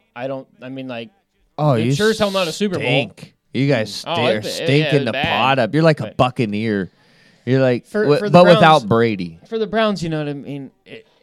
It's just a glorious night. I wish I could raise a glass and toast to the Browns, but I will. Fuck it. Come on. Give me There a you go. toast. To the There Browns. you go. Boom, To- boom, to boom. your- Where's my to your beer? team. Yeah, To the Browns. To the there you Browns. go. Yeah. Yeah, no, you definitely. I mean, It hurts to go watch your team leave and then go get a Super Bowl, but you know, hey, not you guys are going to win the Super Bowl this year, but at least you guys got We got a good base. a good squad. You have a good squad. Yeah. So, geez, I don't think there's anything else I want to finish on besides Let's Go Brownies. Nah, How about you guys? Let's go Buckeyes. good. Yeah, we got a big game tomorrow. Let's go win a national title. Who? The Buckeyes, the real team in Ohio. So, the Big Ten championship was on, and Is the Browns the Buckeyes second string? Yeah, they could be. but Bruce was rooting for the Buckeyes, and I was kind of like, I'm indifferent. And he's like, you don't want the Buckeyes to win? I said, You're the semifinal, right? whatever. Against Clemson, yes. Yeah. I said, no, I kind of don't want the Buckeyes to win because it'll really hurt Jay's feelings if they lose. Well, thank you. I'm rooting for the Browns after all Everything's these years of about them Jay. sucking. Not that the Buckeyes never suck, so. Yeah. But So, they have against Clemson for years. yeah. Those teams. They Woody don't- Hayes, remember who Woody Hayes? Yeah.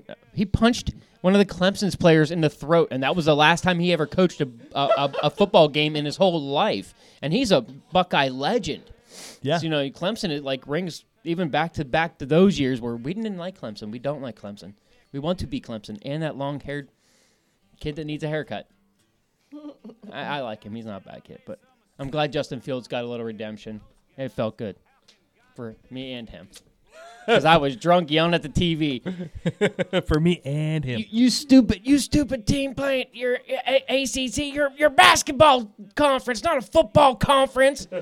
Big Ten's a football conference. That was me last week, all drunk. Just Just mad at Even the got the TV. Bill Dance accent by my, going too. yeah, by myself. By myself, mind you. My daughter's trying to go to sleep. She's like, why the fuck are you still yelling? I actually could hear Riley saying that. Daddy, shut the fuck up. Yeah, it's like, what the fuck are you yelling at, you idiot?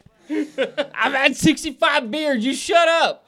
It wasn't a Bill Dance accent. It was more like an SEC accent. Yeah. You mean Joe Dirt? I was trying to talk like their coach. Wait, Western Kentucky? Yeah. Bring it all full circle here. Who's that? Dabo Swinney. I was a Dabo Swinney accent. Who the fuck names their kid? What the fuck kind of name is Dabo anyway? You might name your kid Dabo. Jesus if you, fucking Christ. if Who the you fuck keep names on their kid Dab. Dabo? How about this? I'm saying it here on the SVS Fishing Podcast. My next child, I will name Dabo. Yeah, yeah. So- That you're gonna have to adopt, right? Yeah. Sure, my kid's name won't We be were brought to you Dabo. by, right? Predator Fly Gear. PredatorFlyGear.com. SimsFishing.com. A-Rex Hooks. Check them out at arexhooks.com. Yeti, built for the wild. Queen City Guiding. Our buddy Ryan Evans at QueenCityGuiding.com. I just said that. Why not? Why Not Fishing, their app, The Dock, and also this production being brought to you from the Urban Fly Co. studio. And we will see you next week.